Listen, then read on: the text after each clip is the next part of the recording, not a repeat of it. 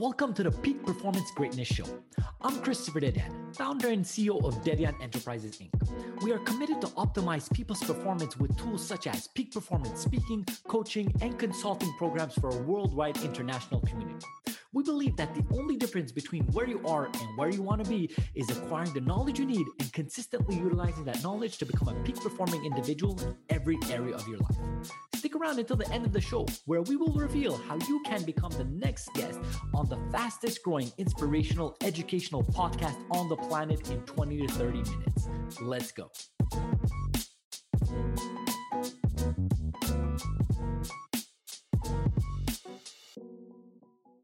Hello, everyone, and welcome back to the Peak Performance Greatness Show. I'm your host, Christopher Dedan, and today we have Satyam Kantamneni. He is a managing partner and the chief experience officer at UX Reactor.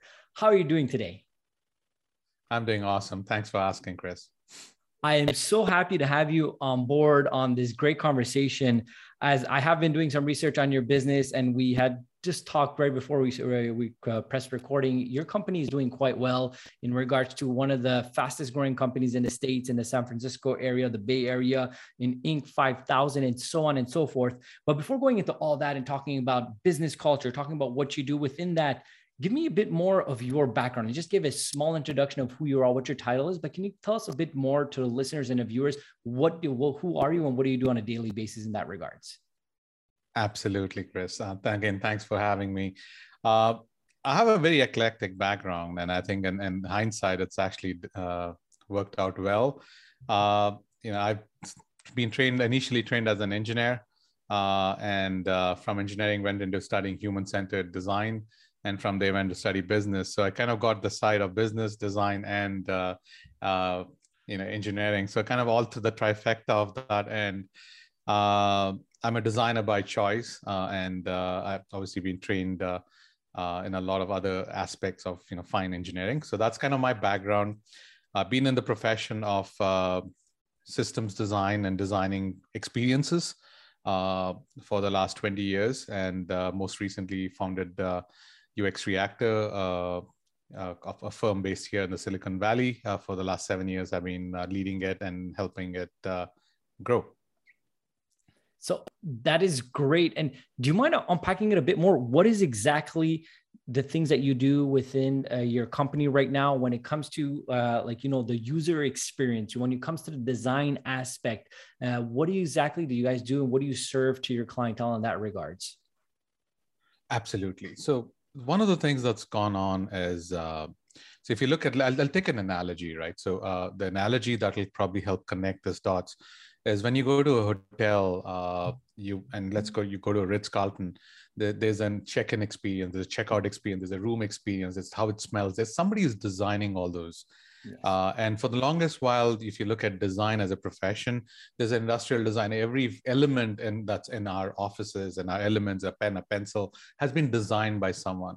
But when we started looking at technology coming together, one of the biggest problem was how do you can design the technology to work, but how do you make it work with humans in the loop? If it's not easy to understand, if it's not easy to navigate, if it's not easy to collaborate on, all the elements that we are normally used to in our offline real world, how do we digitize that while making it highly effective and efficient? So there's a whole new school of design that's come in. That's called user experience design, is designing experiences for users in the context of digital technology. And it's I would say a profession that's in adolescence. So I've been fortunate enough to kind of have been there for the last 2 decades in this line of work. It was obviously a big field of work in the military for the longest while. I can obviously share why and how it came to be, which is its interesting story by itself. But that is now today as technology, we have more computing power within 10 feet than all of like the Apollo space missions. And with that, we have so much going on around us. Now, how do you make it easy? How do you make it effective? That's kind of becoming more and more important. And that's what a firm like ours gets into, is understanding human behavior, human psychology, system design, and bringing all that together in a way that it's easy, useful, effective for everyone who's using it. Okay. I love what you just said. So obviously as we're going ahead in society with technology, it's getting so much more powerful. You said it, like the Apollo missions, the missions that got people to the moon did not have the computing power that we have today in our pockets with our smartphones. Now, within that technology, Absolutely. it becomes certain aspects that it does make it a bit more complicated to utilize. Now, what I understand within your form is you take complicated technology and make it as user-friendly as possible for the consumer. Is that what I understood correctly? Absolutely. Absolutely. Okay. But so to do that, there's a whole science behind it. There's a whole structure behind it. And that's what we do. Okay. Yes. So I'm a professional speaker, as my audience knows. And I always tell this to somebody that I'm teaching or coaching on to become a speaker or whatever the case is. Our job as a speaker is to take a complicated concept and make it the most digestible and the most retainable to the audience. That's your job. And that's a skill set. If you leave things complicated, it actually doesn't show your expertise. Now, how do you go about taking something that's complicated in the digital world to make it the most efficient to be used, not only for Gen X, millennials, but baby boomers and so on? Like, I'm seeing my parents being on these social platforms so much more eloquently than before. So how do you go about doing that transition so it could be a user-friendly experience for all generations? So in the simplest level, it is a power of iteration, right? So I think there are two things I think that people need to understand. Number one is user is important. User is king. So understand who the user is, understand. So there's a lot of aspects of, so we use techniques around observing the users, asking them questions, interviewing them, being the user. So we actually, there are times when user researchers on our end would wear a bodysuit so that they can feel how a bodysuit would work when you're kind of fixing an oil rig. So there's nuances of that. So when you're designing the bodysuit, so first be the user, empathize with the user, build a high level of understanding. The second thing is start bias towards action, which is iterate around your solution. So quickly, like what's my first solution? What's my second solution? Not very different from playing video games, right? You don't win the video game in the first shot.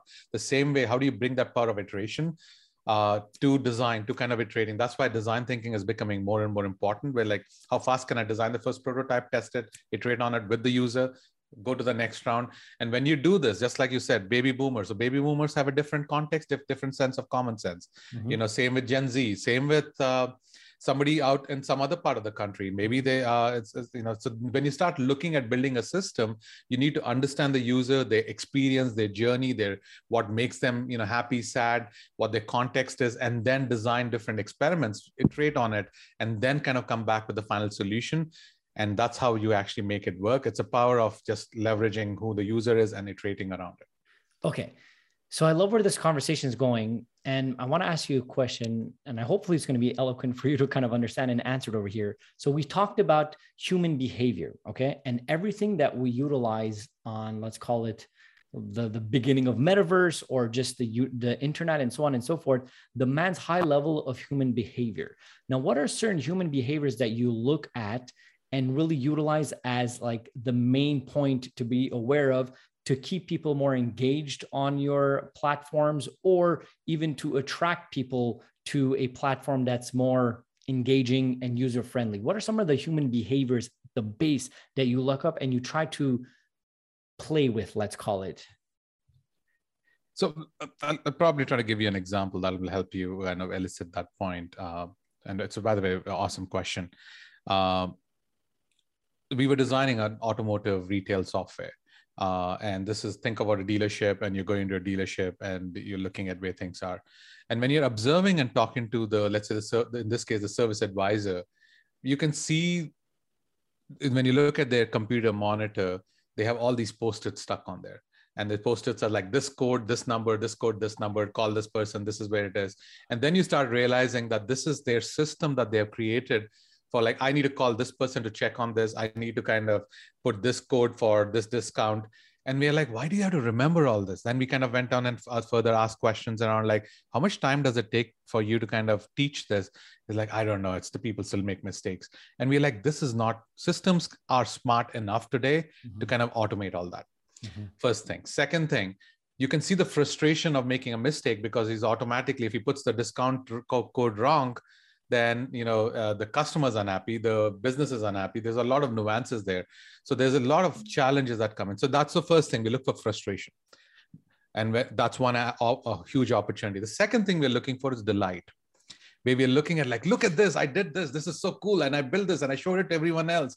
And then you look at delight and like, so now you see that they've solved a problem, and they have now made it the structure, but they made a offline process around it. Now, can we process engineer that in the system itself? So now think about it like a few iterations later, all the things that was frustrating, it's a system takes care of it. All the things that delightful, a system has been built with it.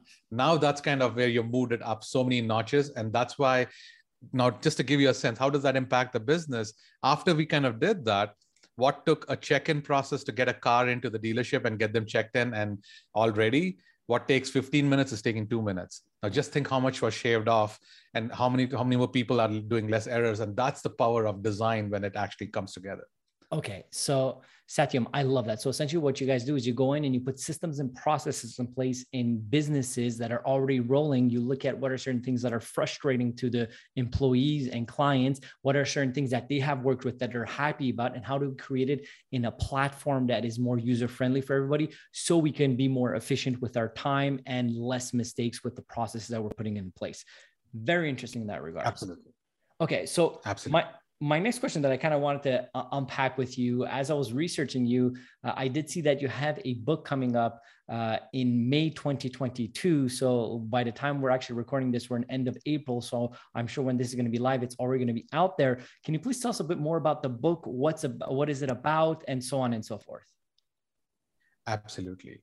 So one of the biggest belief, so design has been always driving a lot of things, and a lot of people think of design as a very visceral. That's one of the biggest myths of this profession, that think design is a visceral element of any system. It looks good, it looks nice, it is it feels nice, it's good colors, but this design is actually way more powerful. And then when you start looking at organizations like the Teslas, the Apples, they have like, there's a reason why Tesla is the most valuable company, even though they are others are making electric cars. There's a reason why Apple's the most valuable company, even though Samsung does everything. Just give you an example that Apple does and more. Now there's a reason, because there's an ecosystem, there's customer loyalty, there's a better experience that they've built in. And that's kind of the biggest focus that's kind of going in. Now, what I have seen, unfortunately, we're headquartered right here in the Silicon Valley, and is majority of the businesses understand the power of design, but can't get there. So they don't know how to kind of engage and deliver. So when I started the firm, it was how do we kind of get organizations like them up and running, get them more focused, get them more user-centric. And so over the last 7 years, we kind of learned and finessed a lot of our place on helping companies to kind of get the example I was giving with automotive retail. That company in 5 years is valued at $3.5 billion. And they grew 300% year over year last year. So this is all with the power of deep customer centricity, and they are doing really well. And that's just one of the many examples that we have kind of enabled. So we took all of that, put it into a book, and said, here are 27 plays for organizations to unlock and accelerate their growth by design. And that book is coming out, and should be out by the time this recording is out there. If anyone wants to know more, they can go to uxdplaybook.com. I'll send you the link, so you can also put that in the show notes. Absolutely. Do you mind just telling us what the name of the book is? It's called User Experience Design, a practical playbook to fuel business growth. Perfect. And it's an all leading book distributors. Yeah, I'll also have the link in the show notes, I'm guessing. I love that. Yeah, 100%. It will be in the show notes as soon as you send that over. One thing you mentioned, I wanted to highlight over there. So you had mentioned Tesla and Apple being a predominant force in our world today compared to their competitors and their compatriots, such as the Samsung of this world, such as any other car that's making electric vehicles. And the main thing you said is because they are centric to the customers, and the way they go about that is through the design of approaching that of the utilization. So you're saying that one of the main focus of the success of these two companies would have to do with the clients, how they serve it, and the design that's linked up to it? It's the experience design. So again, when I mentioned this also in the book, and I'll state it out for the audience. there's two ways of looking at design, and I call it the big D design and the small d design. The small d design is the craft, like the colors, the look and feel and everything, every system that we have. The big D design is a mindset where everything is designed, right? This show is designed. Our organization structure is designed. Our dinner menu is designed. So everything around us is designed, and the deliberateness that goes into designing something is a much more concrete thing. So these organizations, the Apples and the Teslas, they don't focus just on the small d design. They focus on the big D design. They designed, like, why did Elon design the charging network before the cars were much more popular? Because he thought about the ecosystem and he said, I'm going to get that experience figured out.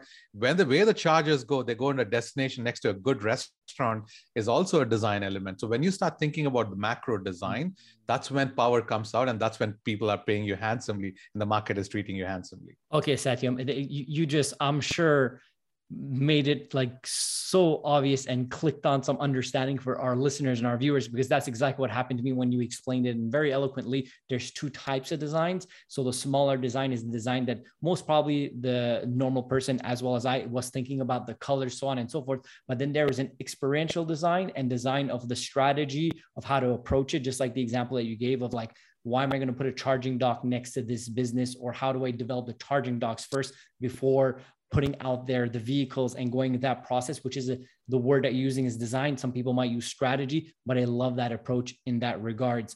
Now, talking about this, because I do know, obviously, you have a great background, which I don't think you mentioned, but you went to Harvard Business School and you have that background as well. And you are somebody that mentions that comes from a family of military and so on and so forth.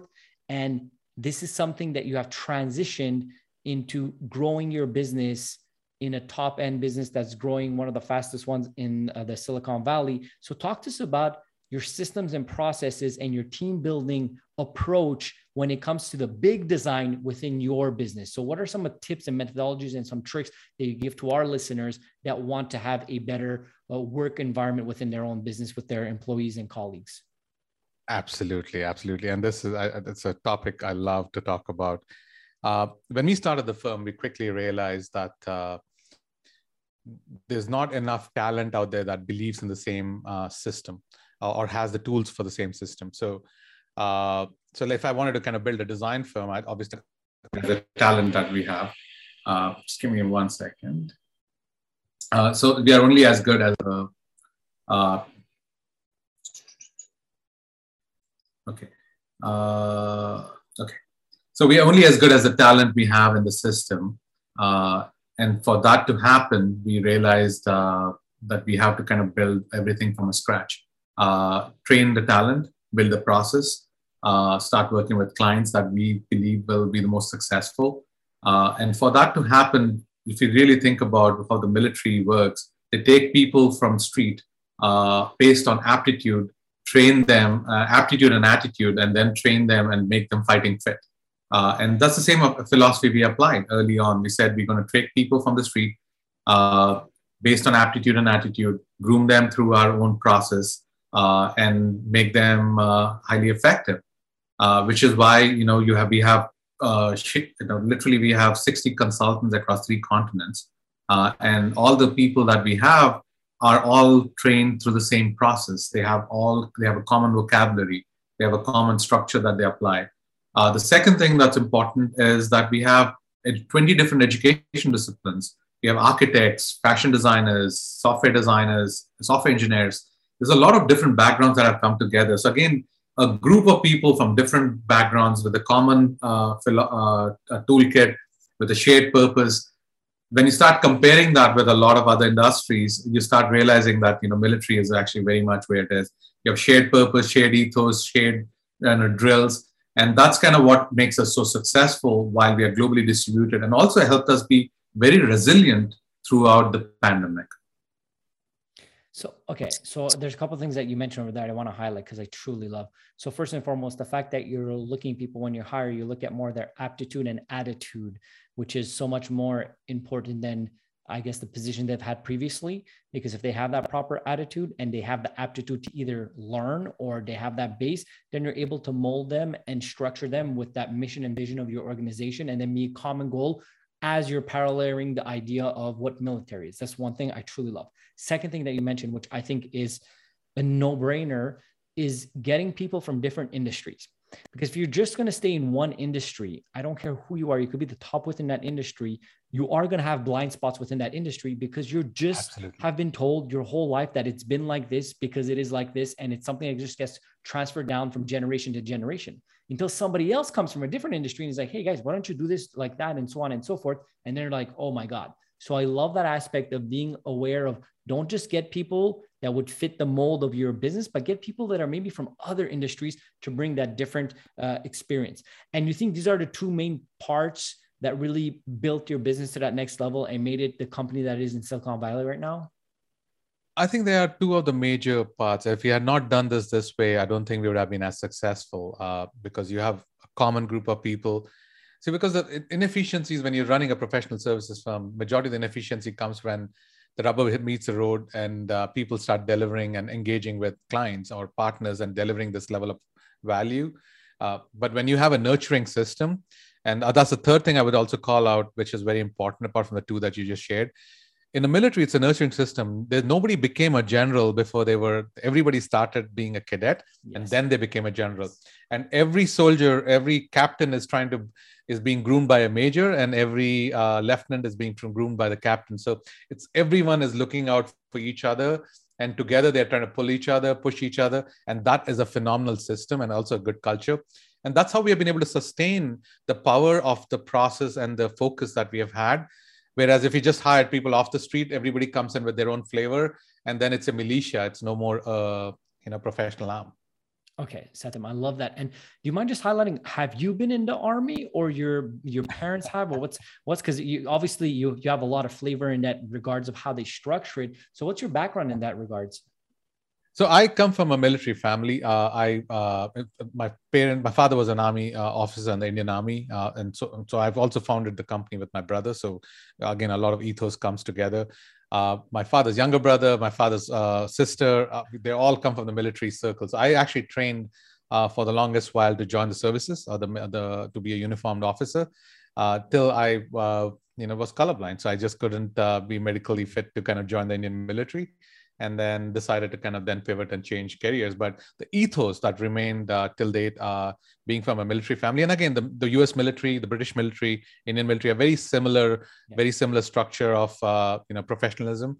And I think there's a lot that to learn from any one of them. In fact, one of the books that we read is Extreme Ownership, and that's one of our values, which obviously comes from most of the military structures of whatever it is, once taken, the mission has to be completed.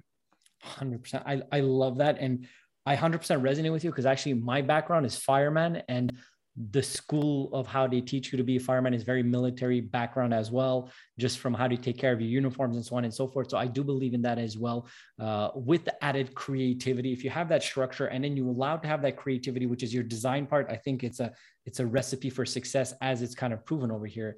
And Satyam, I mean, it's obvious that you are highly successful. I mean, we've been talking about for the last 20 minutes or so about all these great things that you're doing within your business and so on. But I believe there's not only a lesson to be taking away from people's successes, but there's also a lot of things that we can learn from people's failures and people's difficulties. So my question to you is, what is something right now within your business that you're having a bit more of a hard time with, something that you might even be able to optimize? What is that situation? How do you go about trying to fix it? So what's the thing that you're trying to deal with right now is difficult, and how are you going to go about fixing it? So I think one of the big things that I would say, what got us to our success was actually challenged a bit more in the pandemic, partially because we were hiring people.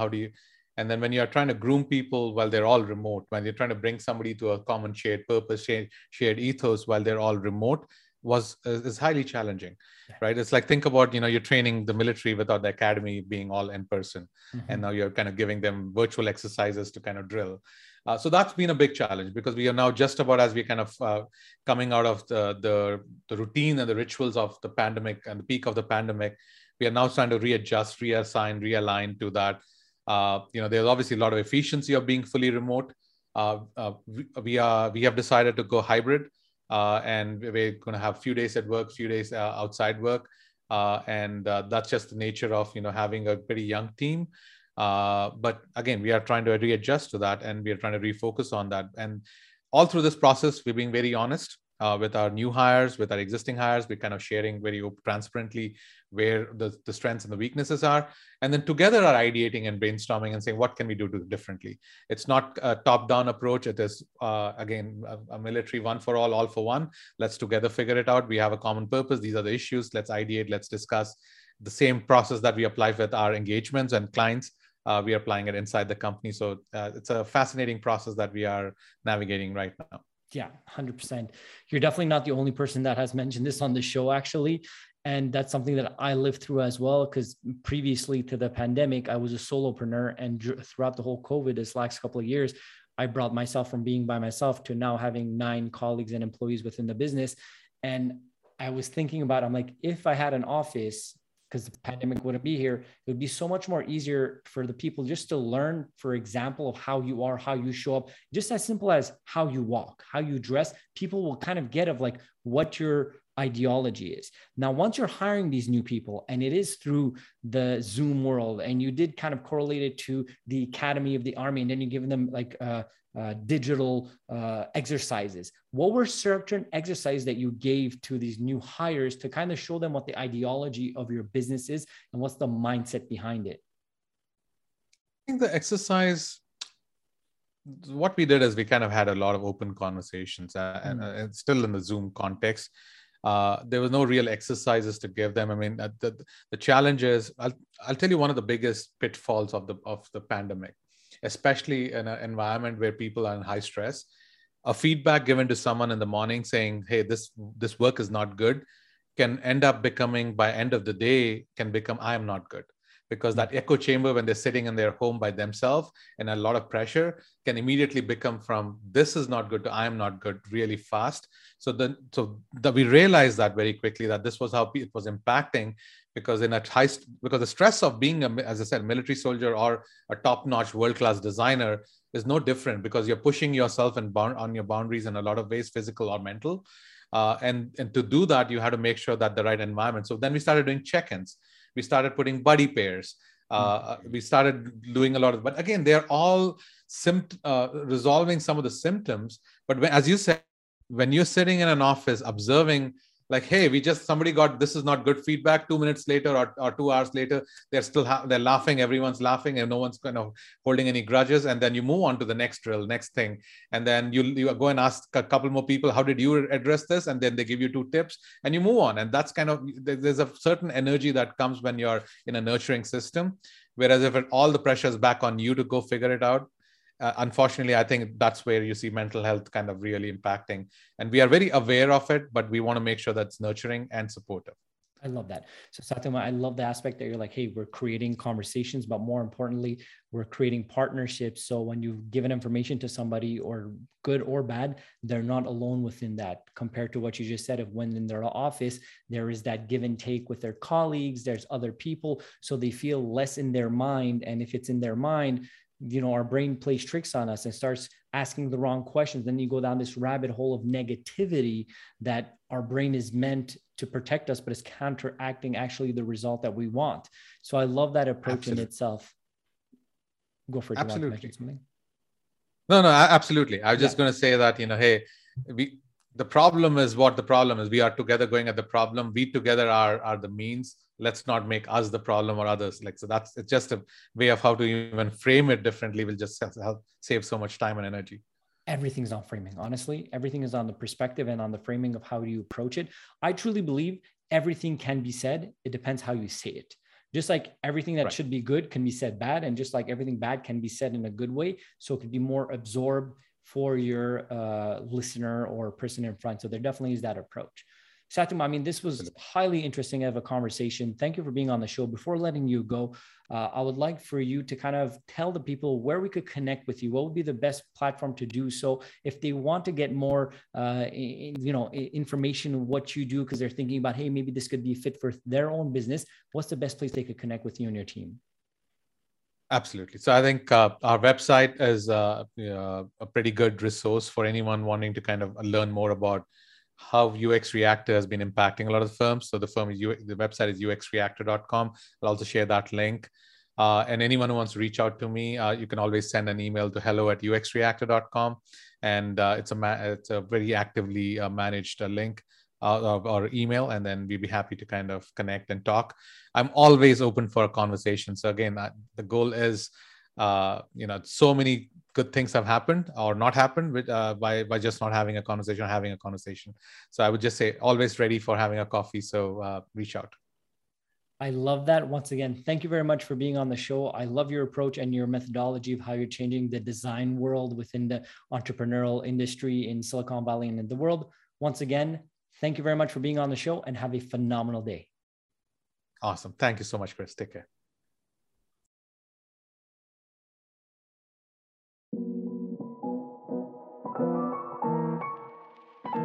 Christopher Dedian here. Thank you so much for listening to the Peak Performance Greatness Show. If you're a successful entrepreneur or intrapreneur who would like to be on this program, please visit our website at peakperformancegreatness.com. If you got something out of this interview, would you share this episode on social media? Just do a quick screenshot of your phone, text it to a friend, or post it on the socials. If you know somebody that could be a great guest, please tag them on social media to let them know about this program, and don't forget to include the hashtag Peak Performance Greatness. I love seeing your posts and guest suggestions. We regularly put out new episodes and content. To make sure that you don't miss any episode, go ahead and click that subscribe button. Your thumbs up, rating, and review go a long way to help us promote this show, and it would mean a lot to me as well as my team. You want to know more? Go ahead and visit our website at peakperformancegreatness.com, or follow me on LinkedIn, Facebook, Instagram, or my YouTube channel at Christopher Dedian. Thank you for listening. We will see you next time. Have a blessed and grateful day.